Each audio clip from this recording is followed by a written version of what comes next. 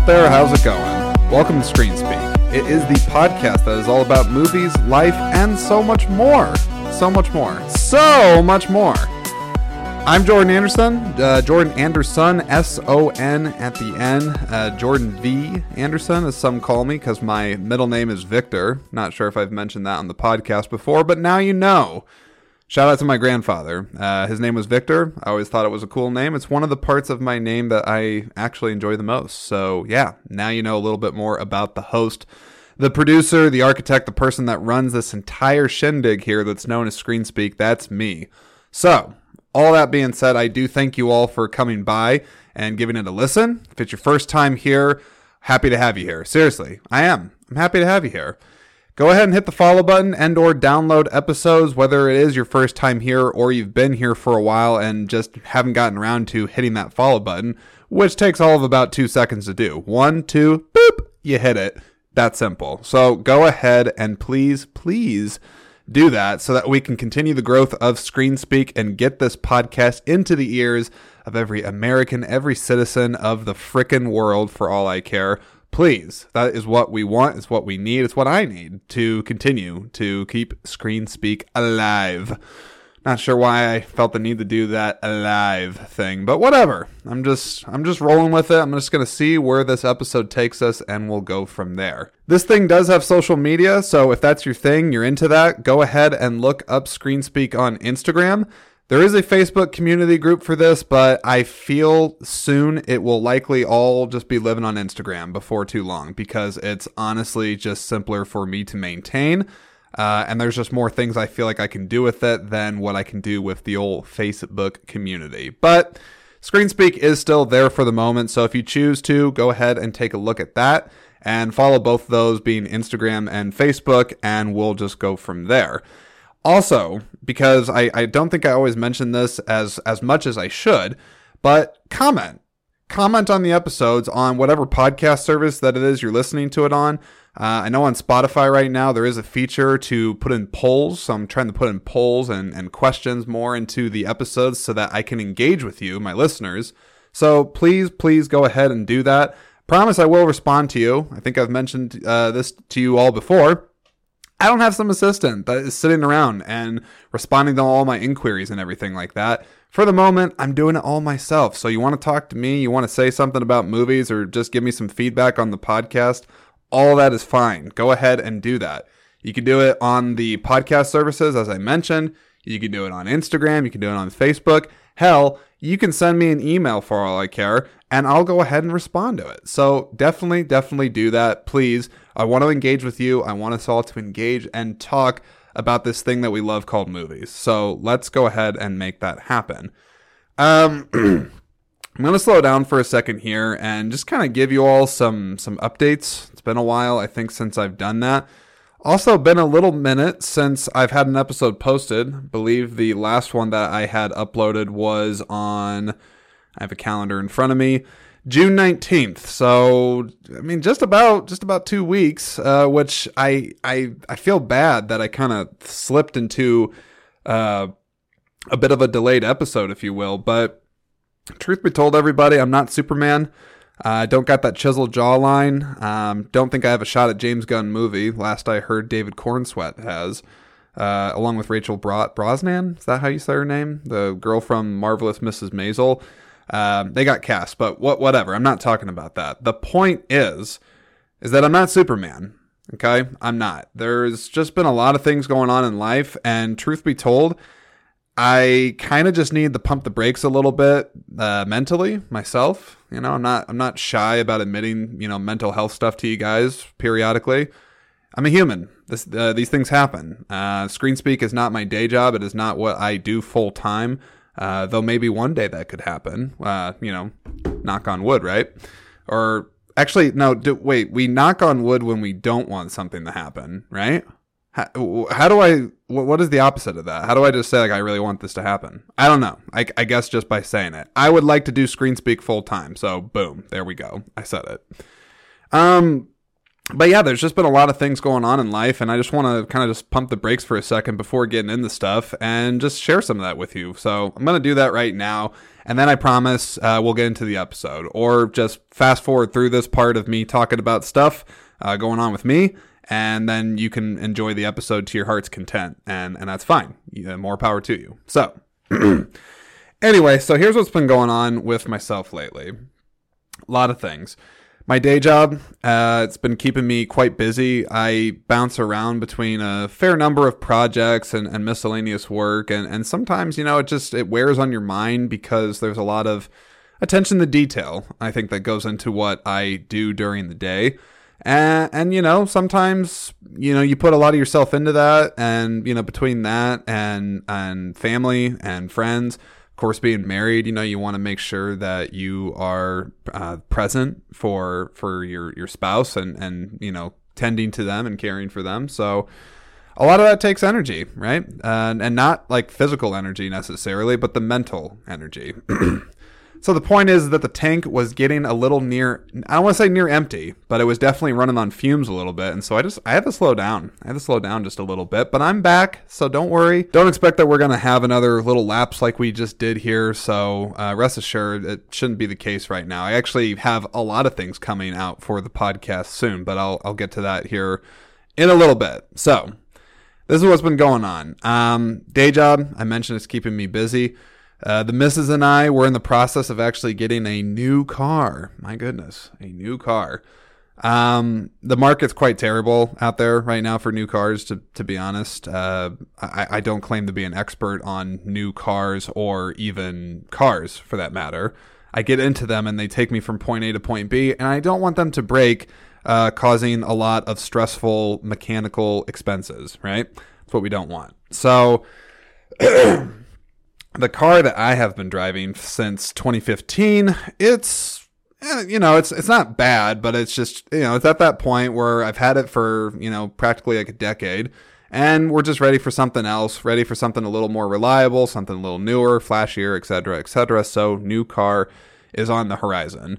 We put the earnest money down, as they say, on this thing. I don't have a name for it yet, but it's a new one. I've never bought. Is that a word? Probably just making shit up. But I've never purchased a new vehicle before, so this will be a first time for that, and we'll see how it goes. But in the meantime, it's going to take months before this thing shows up. So in the meantime, I just got to roll with the vehicle I have. But that was a process in and of itself, just finding the right one. And I don't know about you all out there, but it's like when I try to set my mind to finding something like this, it's like, you want it to be, I don't want to say perfect, but you want it to check off a lot of boxes, right? You want it to fit within the budget. You want it to have a lot of the features you want, the look that it wants, has a lot of different things. And just the process of that, it can be exhausting. Like you look at 20 different dealerships, you're trying to do research online, you're watching videos. And, at the end of the day, it's all guesswork. You're just kind of pulling the trigger and try to do your due diligence, but you don't have all the time in the world to become an expert on this type of thing. You just have to make an educated decision and try to do what's best. So spent some time doing that, and that's that. My little brother, he purchased a new house, so we had to move him. That was just granted like a thing that took place over a day. It's not like that took weeks of my life. But still, I had to help him with that, and I don't mind doing that. To me, like, that's just family 101, is if somebody moves and you live in the local vicinity, you are obligated to be a mover. That's just how it goes, and I'm happy to do it. But that was something else that was happening, in my life. Outside of that too, just talking about the podcast, I mentioned that I am working on stuff. I haven't just been twiddling my thumbs these last couple weeks. I've been working on stuff. Prepping this episode, prepping future episodes, still working out schedules with a few upcoming guests. I'm eyeballing a couple of festivals. One for sure, it sounds like I will be attending, my podcast will be attending here in the fall. I still have plenty of time for that one to get all prepped and ready and whatnot, but still, that's something else that's on the horizon. I've also been trying to do a lot of research, frankly, on just making upgrades and just kind of advancing the podcast. I know at one point I talked about a website that I was working on, which that was true. I really was doing that. But I've kind of pumped the brakes on that because I just don't think right now is the right time to have that.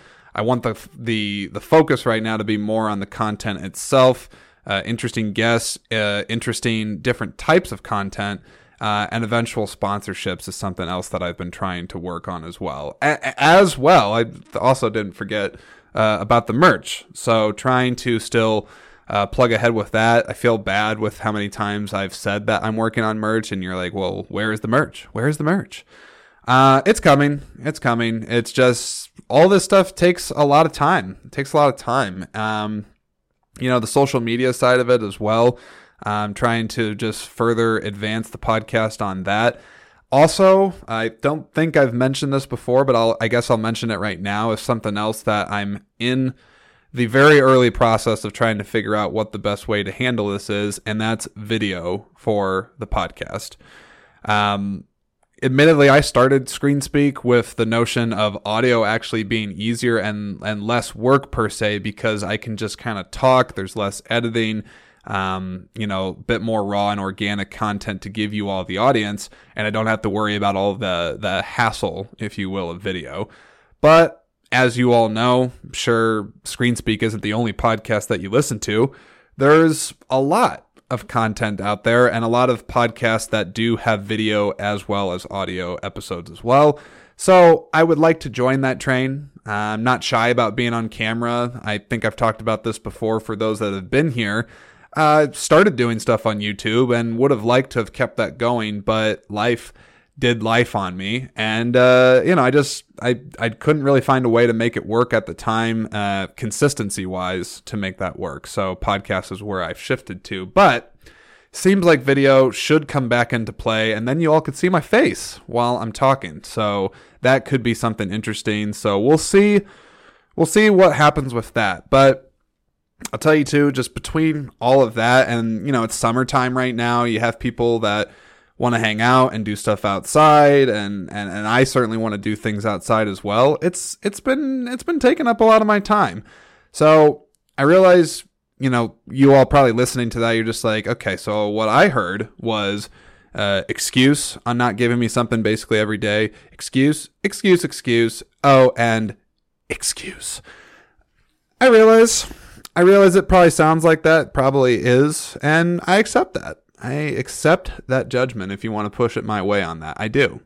I get it. It's probably warranted, considering there's plenty of other content creators out there that balance it all. They balance it all, and they didn't need to slow down like you, but I did. So whatever. We're here now, and like I said, I'm happy where things are at with the podcast. I'm excited to see where things continue to go. And I thank you all for the patience while I took this little bit of a break, and I promise going forward, we're going to keep the consistency train a-rolling and keep ScreenSpeak content coming at you. So appreciate you all for bearing with me during that. And just checking out the content that I do have. I mean, this is episode 86, but I mean, I got 85 episodes of somewhat gold. I'm sure there's an episode or two here and there that, you would consider to be a favorite, but during these times where I am having a slowdown or something, which again, I don't think is often, go back through the library.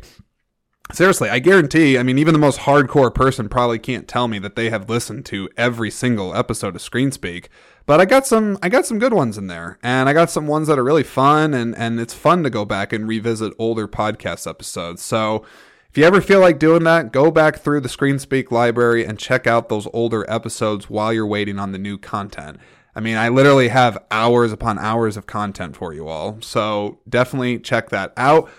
Seriously appreciate it. And the last thing I'll say, and then we're gonna, I swear to God, move into the episode, is just, again, hit that follow button. Follow Instagram, do all the things, do all the stuff to support the podcast, because ultimately that's what keeps the train moving. It's what keeps ScreenSpeak relevant to you all. So please go ahead and continue to do that. Continue to push that support onto this podcast. It really does mean the world to me. Okay. I think that's enough for the life update stuff. Let's go ahead and get into this. So it's kind of crazy to admit this right now, but I was looking back on the library of ScreenSpeak, and I realized it has been truly since episode 75 that I have done what, originally was the purpose of ScreenSpeak, which is just taking an individual movie and expounding on it and giving my own thoughts, not critiques necessarily, but my own insights and reflections onto the material of the movie and why it speaks to me and hopefully yourself. So I'm back to doing that right now in this episode, and I really think this one is poignant. Is that the right word for this to describe how I feel about talking about this movie? Well, we'll see. All right, so getting back to the OG, the original ways of ScreenSpeak, we're going to go ahead and talk about the movie Awakenings right now. Here we go. You will be working with patients, people, Doctor. When you say people, you mean living people? You do want the job, don't you? Hi, I'm Dr. Thayer. I'm Wahida. Wahida. I'd like to ask... I was born in 1911 in Kingsbridge, New York. Prior to July 1955, I resided at the Brooklyn Psychiatric Center, Brooklyn, New York. How are you today? I'm fine, thank you. Prior to that, I was a person. It gets easier. You don't think it will, but it does. Can you hear me? Does he ever speak to you? Of course not. Not in words. No change, dated 9/11/44. Your patients, Doctor, haven't moved in decades. What I believe, what I know, is these people are alive inside. Well, how do you know that, Doctor? I know it. I just wanted to say to you, I preferred your explanation. At 200 milligrams, he showed no response. Maybe he needs more. Maybe he needs less. Dr. Thayer, it's a miracle. Where are my glasses? They're on your face.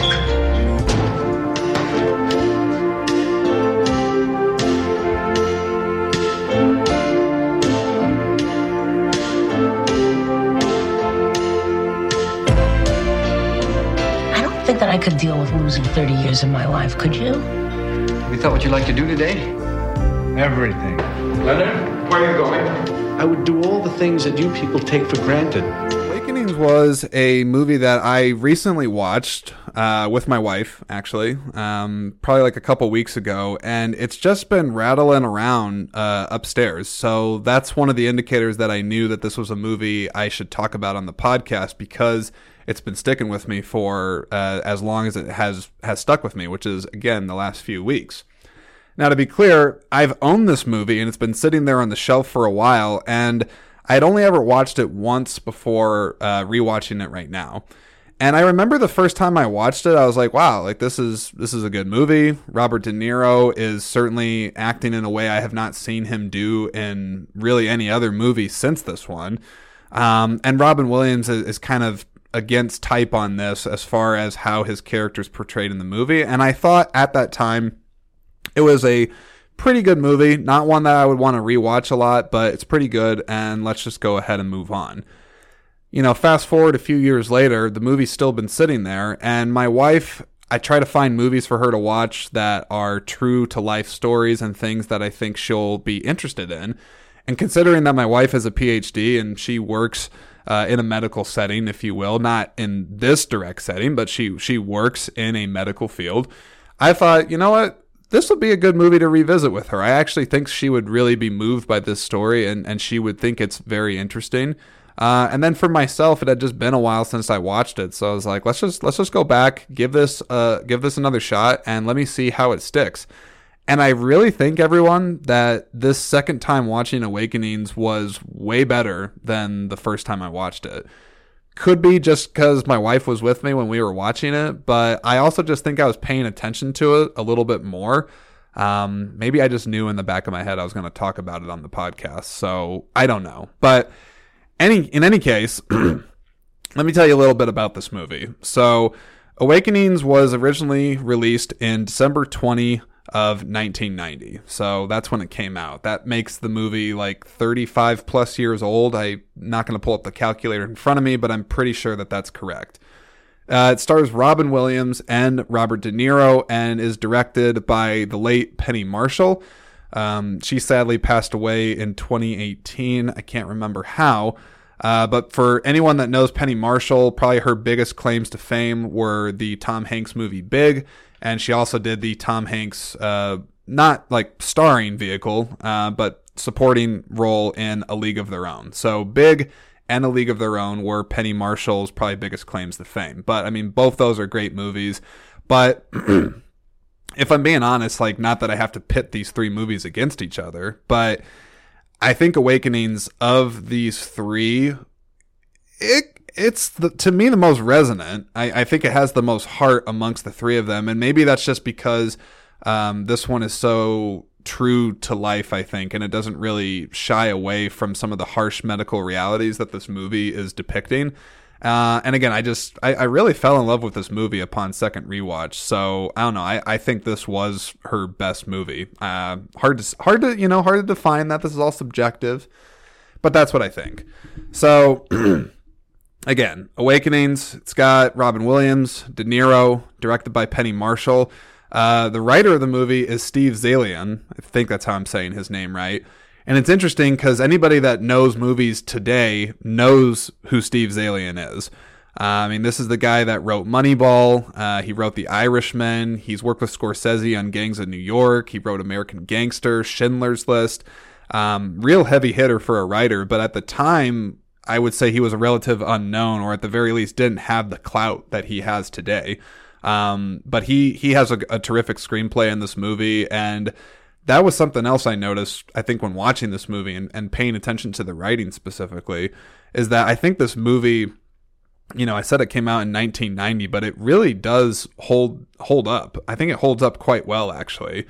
Certain elements of the movie you could say feel a bit dated, but not that much. I mean, that's a compliment to any movie that can hold its own weight over time is just that. Does it stand the test of time?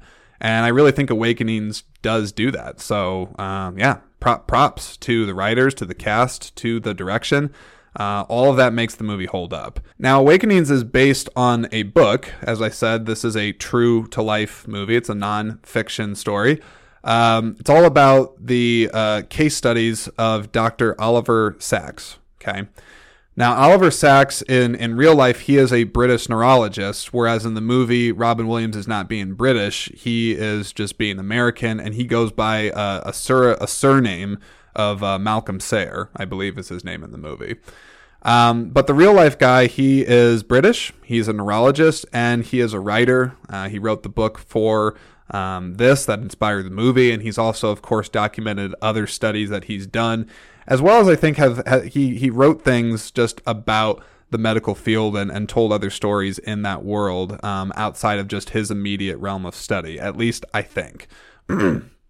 Now, something else to clarify as well is what is neurology, or what is a neurologist? Because sometimes I hear these terms thrown around and there's this assumption that I should just know what that is. But not everybody does, right? Who sees a neurologist every day? I don't know. So I'll tell you what it is.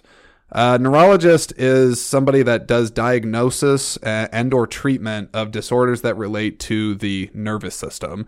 And in the case of Awakenings, in the case of Dr. Oliver Sacks, he was studying people that were suffering from catatonia, which is being catatonic. He sadly passed away in 2015, but from the research I was doing on this episode, I see that he actually does have a foundation that is still going to this day. There was actually a documentary, it looks like, that got made, I want to say maybe in 2018, that focused all on his life, and I haven't seen it yet, but I now have it on my list of things to watch, because after just watching Awakenings, I should probably just check out the book as well and just check out this guy's life's work. He's a very fascinating person, and I really think he furthered this field of neurology and really kind of focused. He put a lot of focus and care, I think, on patients as individuals. I mean, he certainly studied them, but he really cared, it seemed, about the person, and that was very that was very attractive, I guess, to see when you're seeing any movie or story told about someone in the medical field where you're not just a number, you're actually a person. And just seemed like a really cool guy, somebody that would have probably been really fascinating to sit and have a talk with about this. I'm probably pretty sure if he was around today, he probably would have been somebody that would have been great to have on a podcast. And for all I know, maybe he did a podcast before he passed away. I don't know. I'll have to do some research on that. But very fascinating character. And one more thing I'll say on Oliver Sacks is his foundation, the trailer for that documentary I'm mentioning. I'll put all of that in the description of this episode. So if anybody's curious and after listening to me ramble about Awakenings for a while, they want to go ahead and learn more about this guy, check out the description. I'll have it all there. So that's that. So let's shift gears and move along into the story. So here it is. The story of Awakenings is the story of a doctor's extraordinary work in the 60s with a group of catatonic patients that he finds languishing in a Bronx hospital. I want to say the movie takes place in around 1968 or 1969 to be exact. Speculating that their rigidity, I'm hard to say that word, but he speculates that their catatonia may be akin to an extreme form of Parkinson's, essentially. And he seeks permission from some skeptical, and he seeks permission from his skeptical supervisors to treat them with a experimental drug called L-Dopa, which from what I understand now is actually something that's still used today. But it's originally designed to treat Parkinson's, but in the movie, he's wanting to use it to treat their catatonia to see if it would help them because some of the symptoms really correlate directly to Parkinson's or they're very, very related apart from the Jesus. Apart from the holy crap. Apart from the neurological disorders is what I'm trying to say. Not even sure if I could piece that together through an edit. So like I said, everybody, this movie is covering a very serious neurological disorder, which is catatonia. In other words, the state of being catatonic. If you've seen any movie that takes place like in a mental ward or a hospital setting in a lot of movies, you've probably seen a catatonic patient depicted on film before. You can picture it probably in your mind. Somebody is very stiff and rigid. They almost seem like they're dead, but they're awake because their eyes are kind of wide open or their mouth's agape. Their arms are outstretched and they're stuck essentially in this just very wooden position. And it could be for a year. It could be for decades in some cases. So it is quite literally a living hell, I think, to anybody that would be suffering from this or continuing to suffer from this today. It's a really, really terrible, terrible disease, terrible sickness that some people experience. And certainly in this movie, I think it doesn't shy away from that harsh reality of what it would be like to do this. And if you really think about it, like you put yourself in the shoes of catatonia, like if you yourself were catatonic, like can you imagine that? Like what quality of life do you really have? I mean, do you have any quality of life? And even scarier point to think about is, are you aware of what's going on in your mind while you're catatonic? And that's a question that the movie speculates on as well, is are they actually aware of like their surroundings and the fact that they are stuck and like they hear everything, they see everything, but they just quite literally are stuck and cannot do anything. Max von Sydow, he's in the movie briefly, and he says at one point that that's unthinkable, that they don't even entertain that. That they could have a sense of what's going on because it's just the reality of that is too much to comprehend. And that's, I think, where Robin Williams' character, Malcolm Sayre, starts to take a real interest, and he starts to think that, well, what if you're wrong? Like, what if these people really are aware of what's going on and they are just quite literally medically stuck and can't do anything? Like, this is horrible. We need to try to figure this out. So some of the symptoms that go with this, it's pretty crazy. I talked about the lack of movement in many cases, so that's certainly one that you see. There's catalepsy, I think is what it's called, where you're just stuck in a fixed position. Which that one's always really interesting to me, especially like if like somebody's like, you know, arm is up in the air or their leg is outstretched and they're just constantly like that. Like, doesn't that, like, how do they hold it? Does their body just lock into place? Like they don't get sore muscles? I mean, really think about this, everybody. Like if I asked you right now to just stick your arm up in the air and keep it there for 30 minutes, would you be able to do that? Just hold it there the whole time. Maybe you would be able to do it, but how about for a month? You want to keep your arm up there for a month? Like what happens to the muscles in the body when somebody is forced to do that through being like this? I can't comprehend that. The movie, I don't think, talks about that, at least not that I can remember, but that's just an interesting thing to think about, is just being stuck like that. Like, holy crap. There's also, of course, no speaking most of the time. These people are, apart from being physically stuck, they are mentally stuck as well, and they quite literally can't talk. Sometimes they can have uncontrollable twitches in the muscles, spasms, and things like that. But I think by far the symptom that is, to me, the scariest is the fact that you could, in fact, be having full mental comprehension, but you're just not able to physically or mentally express it with words. And that, to me, I think seems like the biggest nightmare of being catatonic. So it's just crazy, just crazy.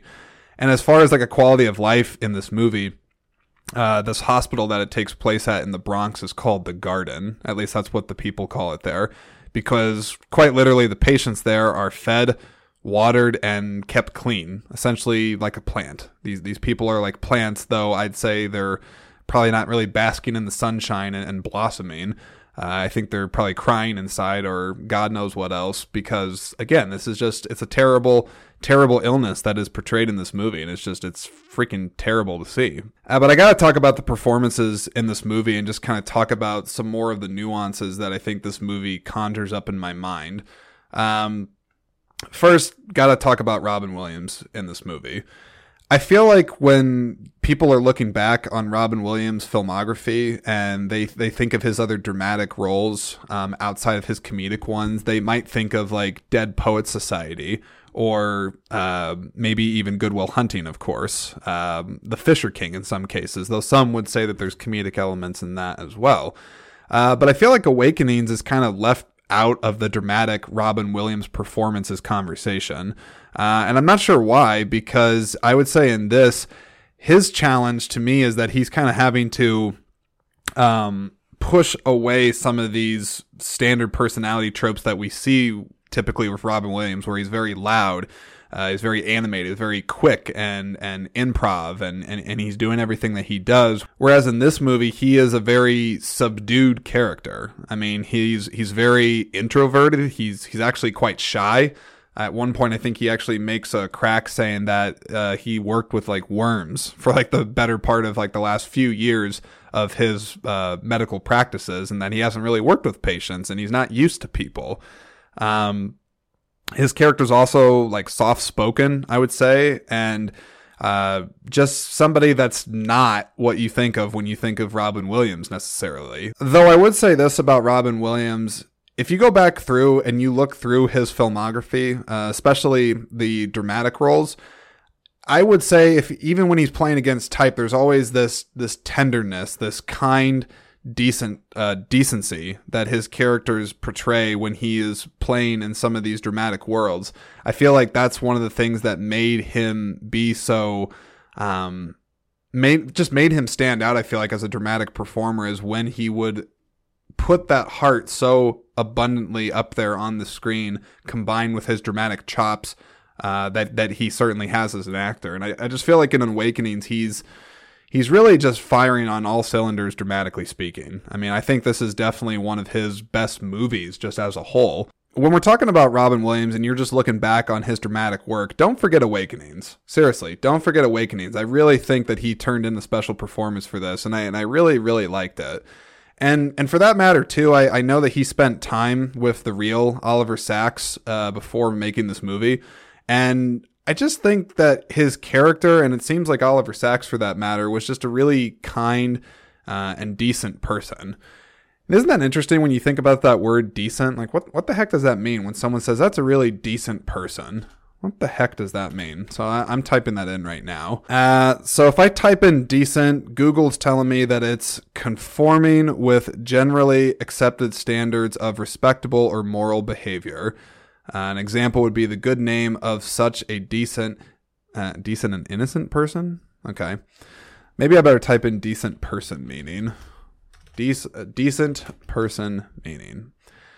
Let's see. So the Merriam-Webster dictionary, it says that a decent person is marked by moral integrity, kindness, and goodwill, and that they typically are hardworking. So yeah, I would say that Robin Williams in this movie, he is certainly decent, as well as Oliver Sacks, the real guy. He seemed like a really decent human being. So got to love the decent human beings out there.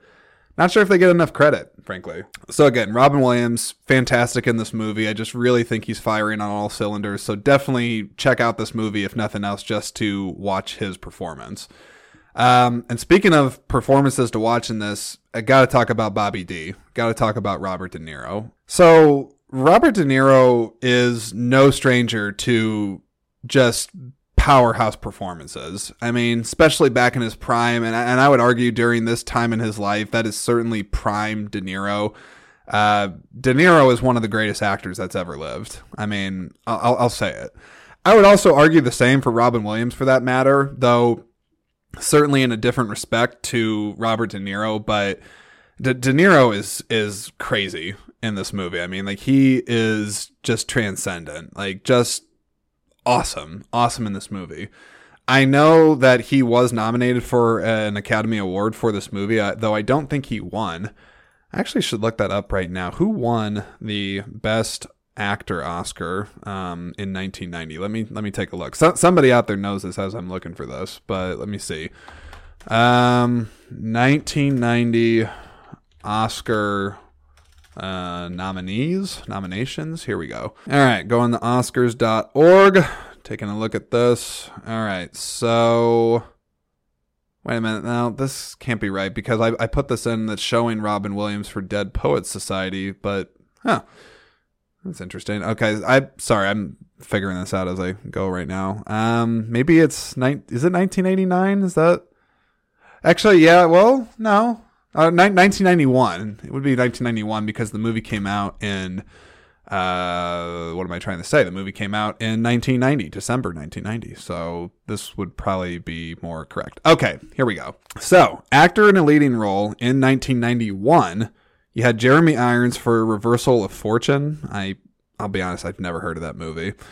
Kevin Costner for Dances with Wolves. Definitely know that one.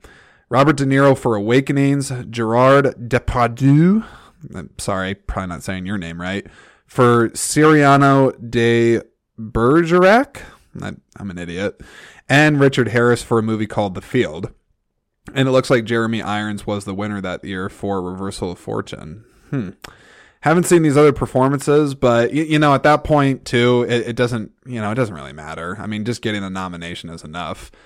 Also, interestingly enough, this year, I guess I didn't realize this. I didn't realize that the release of Awakenings was so close with Goodfellas because 1991 was also the year that Goodfellas actor Joe Pesci took home the actor in a supporting role Oscar. And just real quick on the Oscar for this year, his speech, big quotations on speech, it's got to be one of my favorites in Oscar history. What a humble dude to just get up there, and I think he quite literally just says thank you and walks off. And the Oscar goes to Joe Pesci in Goodfellas.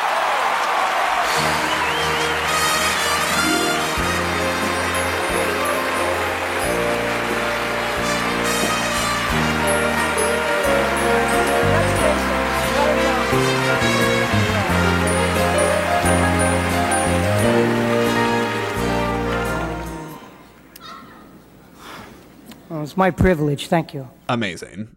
Just amazing stuff. Pesci, you're the GOAT. You're a legend. Love you. All right. Got to continue talking about De Niro. Looking back on De Niro and thinking about why his performance in this really stands the test of time and why it's so great is a few reasons. I think one, I never felt like at any point in this movie that his character, Leonard Lowe, was a victim. He plays him with grace, with tremendous courage and bravery. And real vulnerability as well. I mean, like De Niro has to go to some places in this that I would challenge any actor today to pull off as well and do it as convincingly as he did in this movie. I mean, he really did his homework for this one. Pretty sure, like, on the little behind the scenes I've seen for this movie, he worked with a lot of people that had, either had severe or mild catatonic issues and studied them. Pretty sure he spoke with medical holy crap. Pretty sure he spoke with a lot of medical professionals on this subject to really do his homework to make sure that he was not doing a caricature of somebody that has this, not doing it so over the top that it's not believable, but still keeping it real and grounded. And I definitely feel like he just nails it with this movie. I'm going to also say the same thing for De Niro. Guy's got a lot of great movies in his canon for sure. But let's not forget about this one. He is freaking phenomenal in this movie. I'll also say too, in this movie, he has some scenes that are really difficult to watch. Not just from like an uncomfortable standpoint of like, just this looks really painful to live through.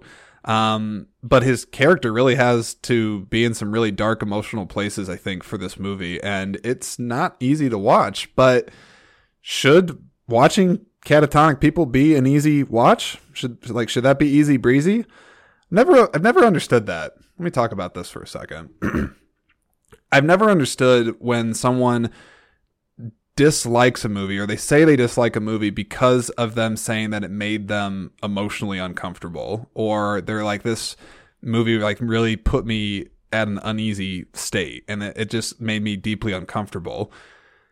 But like, let's look at the subject matter, right? I mean, this is real shit we're talking about here. This isn't fake. The people are suffering from this. Like, how do you want it?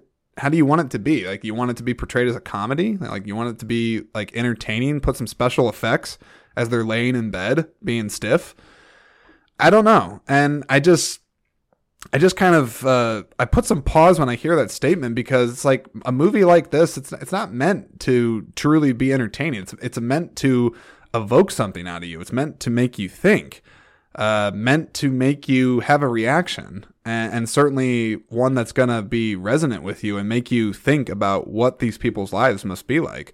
So I don't know, just next time that you're watching a movie and maybe you have a reaction to it that makes you uncomfortable, maybe that's okay, right? Like, it's okay to feel these types of feelings when we're watching subject matter like this. That's kind of the point.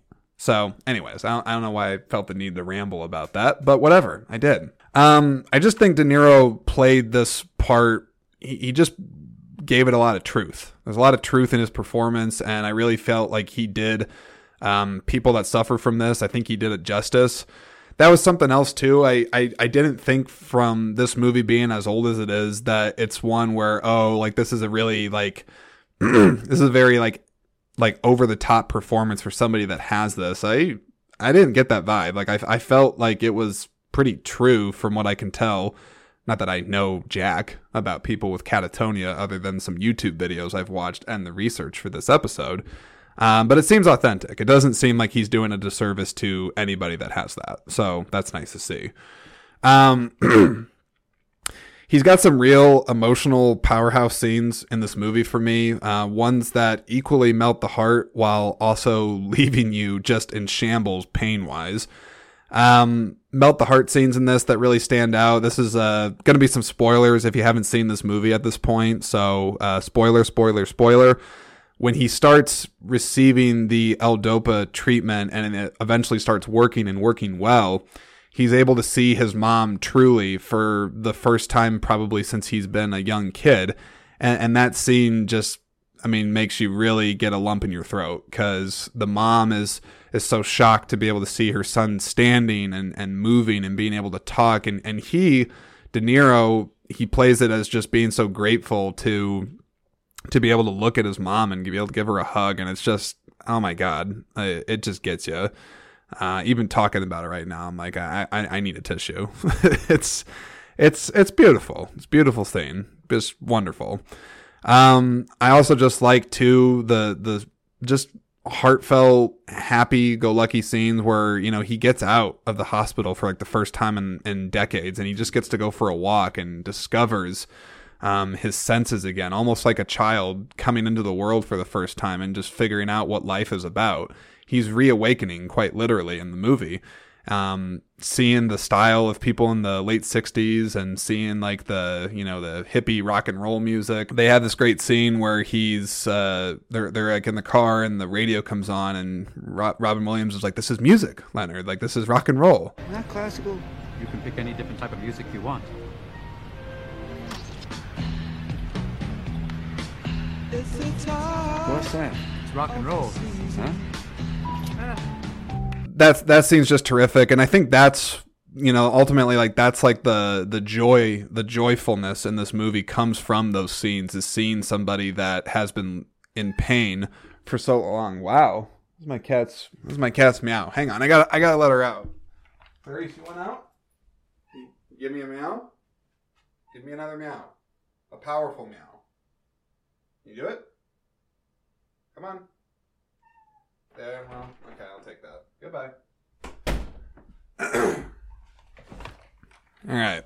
Where was I at? So I was talking about De Niro just being really emotionally raw and just giving it his all in this movie, and just us, the audience, just taking it in grace and just feeling the happiness that his character is exuding for just experiencing the world. It's just fantastic. Now, you put those heartfelt scenes aside, then you got to get into the difficult ones, the ones where it's painful, I think, for the audience to watch because it's tragic. You are seeing, at the same time, a miracle you're seeing in this movie, but you're also seeing tragedy because, spoiler, eventually the L-Dopa starts to not have its effect that it initially had.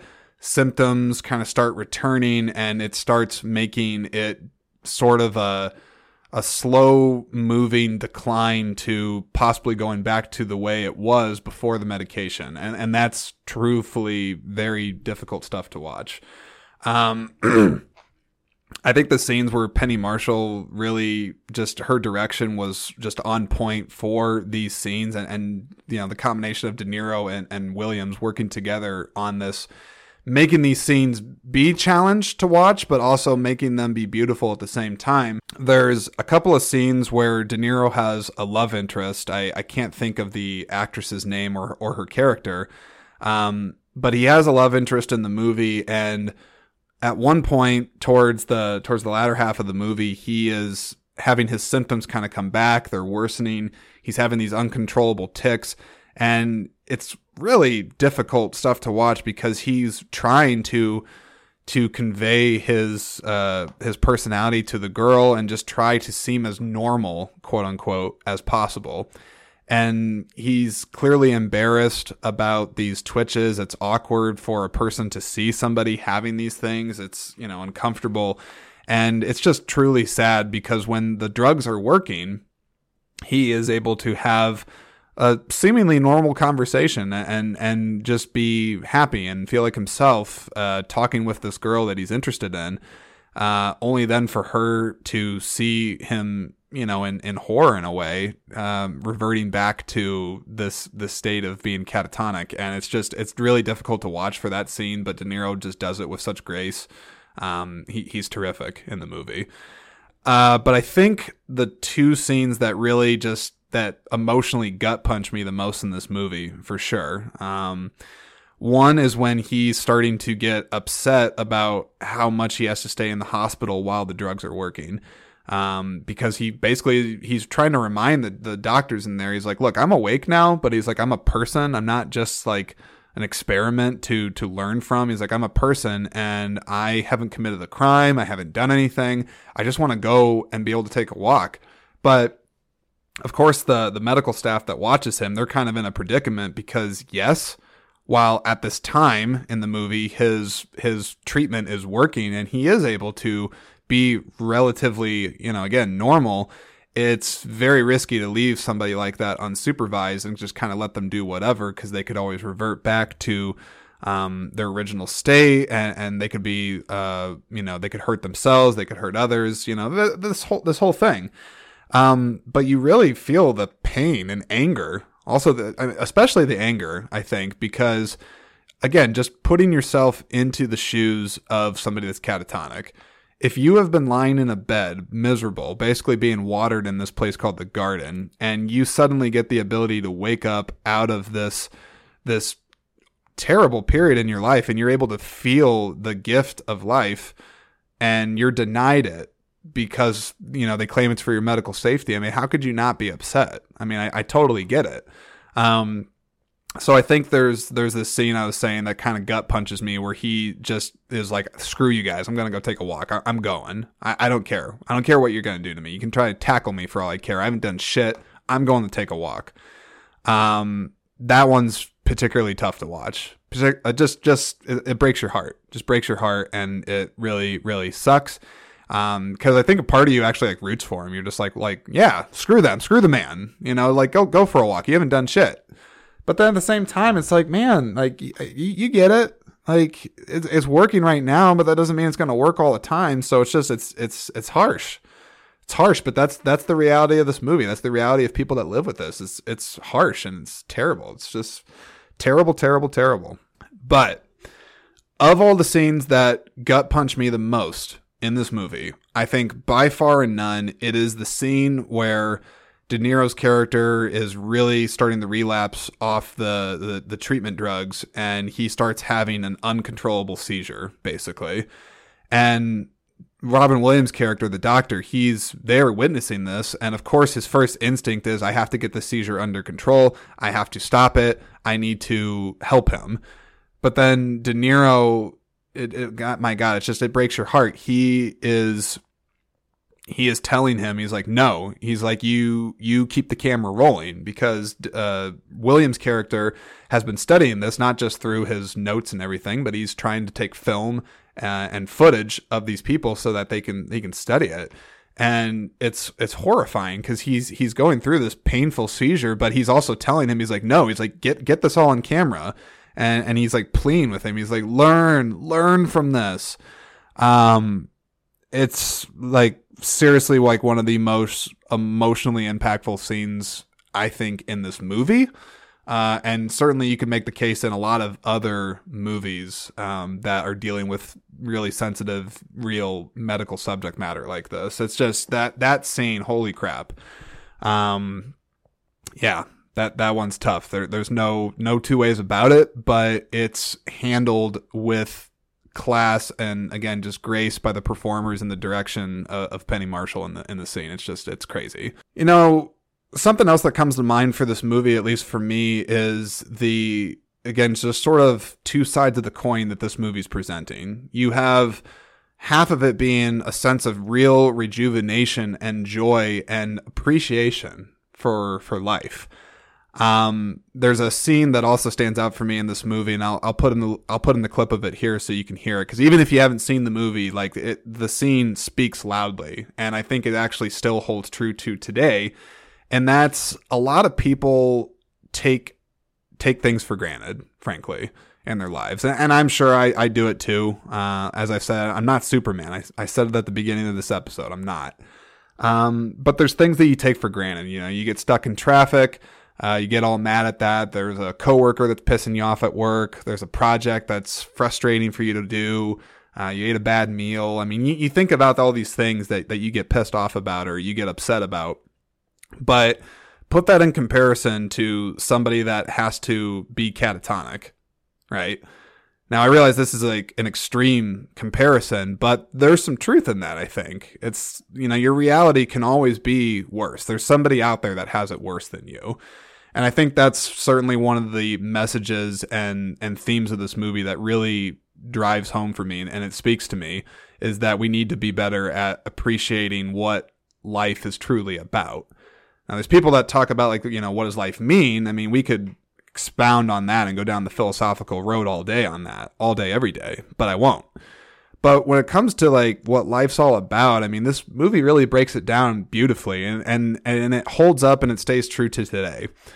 The movie tries to make the case that, life is about connecting with people. It's about experiencing life's pleasures, just experiencing a breeze that comes across your face, experiencing the sun, being able to have the freedom to just walk around and do what you want, to see the world, to experience things. And being denied that, as these patients are in this movie, it really does make you reflect and look back on your own life experience and just think like, man, have I been taking things for granted? Like what am I doing? Like, good Lord, I gotta kind of reassess my priorities here, because I have a much better life. I have a life that is worth living. And I really like the scene that I'm kind of centralizing this thought around, which is the scene where De Niro, he's like, I got to talk to you. Doctor. He's like, he literally cannot wait, because, I mean, he's been waiting for decades to be able to say what he has to say. And he's trying to just tell the world around him that he's like, you guys are all missing the big picture. Like, you look in the newspaper, it's all bad. It's all bad. That's what he says. And, you apply that to today, how much has changed? Has it even changed that much? I mean, you swap out newspaper for YouTube or any other news outlet out there that just pumps out all the bad that is happening in the world. Now, granted, I know there's good news that does get reported, but let's face it, it's just not near as interesting for a lot of people or impactful as the bad news. But still, the over-focusing of it is a problem, I think, still to this day. And yeah, it's something that I think this movie was a good reminder for me at the time that I watched it, that I need to not let that type of thing enter my conscious, my subconscious. I can't let it do that. Leonard? Dr. Sayer, sit down. Why? What's wrong? We've got to tell everybody. We've got to remind them. We've got to remind them how good it is. How good what is, Leonard? Read the newspaper. What's it say? All bad. It's all bad. People have forgotten what life is all about. They've forgotten what it is to be alive. They need to be reminded. They need to be reminded about what they have and what they can lose. And what I feel is the joy of life, the gift of life, the freedom of life, the wonderment of life. Wait, he kept saying that people don't appreciate the simple things.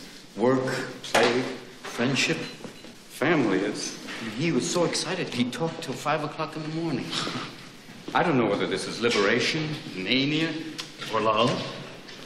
Yes. What he's saying is absolutely right, though. I mean, we don't really know how to live. I also think, too, when looking back on this movie, it just makes you think about how the good periods that you do have in life, no matter how infinite they may seem, they will not last. That's a harsh reality to accept, but the good times don't last, just as the bad times don't, too. They go hand in hand, and I think this movie just serves as a reminder to me and anybody else that's seen it and has appreciated this movie over the years that life is truly short. It is precious. It's a miracle that we have the days that we do have, and we shouldn't sit around and not take advantage of what we have in front of us. We really need to seize life and live it to the fullest that we can, for however that is for you, because my extent of what I consider to be a full life might not be the same as yours, but we really should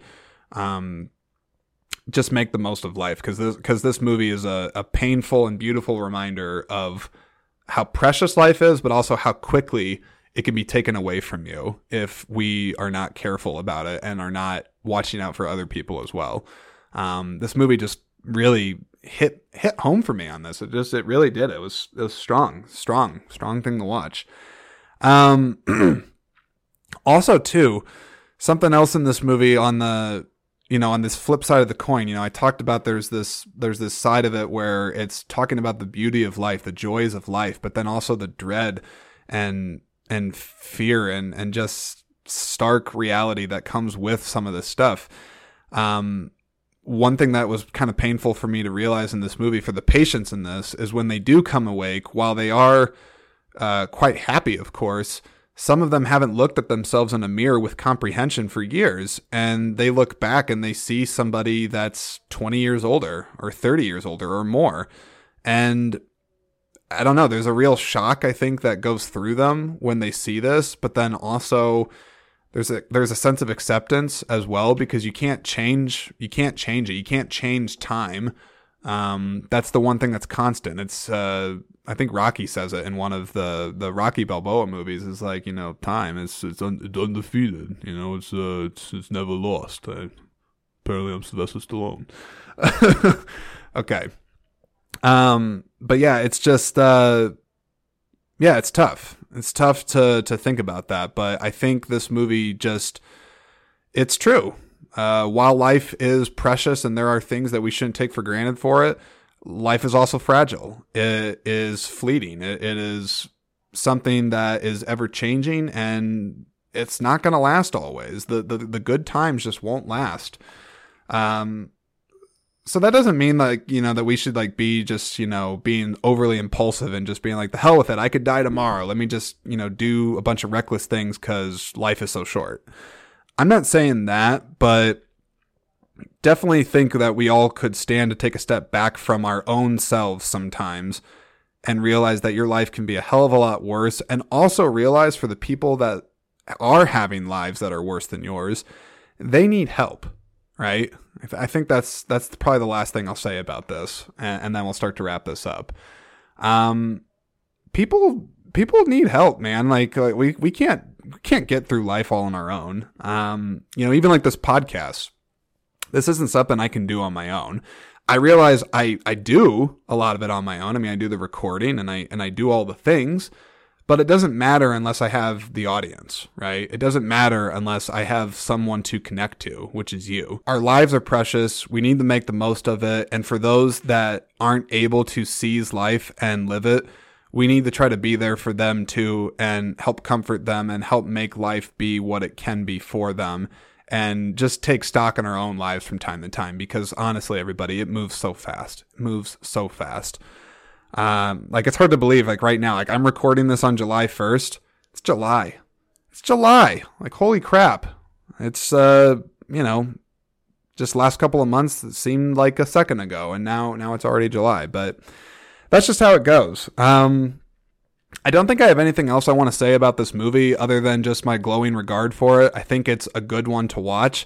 I feel like this is a movie that kind of flies under the radar for people, especially people that are really familiar with both Robin Williams and De Niro. This is a really good movie. I think it still holds up. I think there's some good messages in it. And while there is a lot of beauty and heart to this movie, there's also harsh reality, but it's impactful, and I would really like it if you guys would check out this movie. I mean, seriously, give this movie a chance. I don't know where it's streaming at. I'm sure you could probably find it on an Amazon or something like that. And I know the physical copies of this are actually a little bit harder to come by. So if you happen to find a physical copy of this movie, I would definitely pick it up. Because this is definitely just a really good movie. It's not something that I would want to rewatch all the time, but I guess for whatever reason, I just needed to watch this movie right now and kind of just take stock in things and put this message out to everybody, which is just make the most of life and live it, because it can be taken away like that. All right, everybody. Well, that's gonna wrap it up for this episode. I realize this might not be the most timely time to put out an episode like this. It's nearing the 4th of July. You got summertime, the sunshine, happiness, and here I am talking about a dramatic medical movie that has emotional performances. But hey, it's not like they stop being sick in the summertime either. So this stuff is what it is, as they say. But anyways, I hope you enjoyed listening to my thoughts about this movie. Would love to know what you think about this movie as well. Have you seen the movie? Have you heard of the movie? In any case, let me know in the comments on this podcast, or you can always follow the social media of ScreenSpeak and let me know there. Reach out by email. Whichever way works best for you all, I would seriously appreciate that. Very final thing I'll say, everybody, is just take care of each other. Be safe out there. Have a terrific 4th of July for those of my audience that are here in America. And for those everywhere else. Just, I hope you're having a great summer, and I hope that ScreenSpeak continues to bring joy into your life and helps you to appreciate the world of movies that we live in right now, and just these great performances that these people put out. Yeah, I think that's all I got to say about that. So you all take care. More content is coming. Keep coming back for more, and just have a great rest of your day.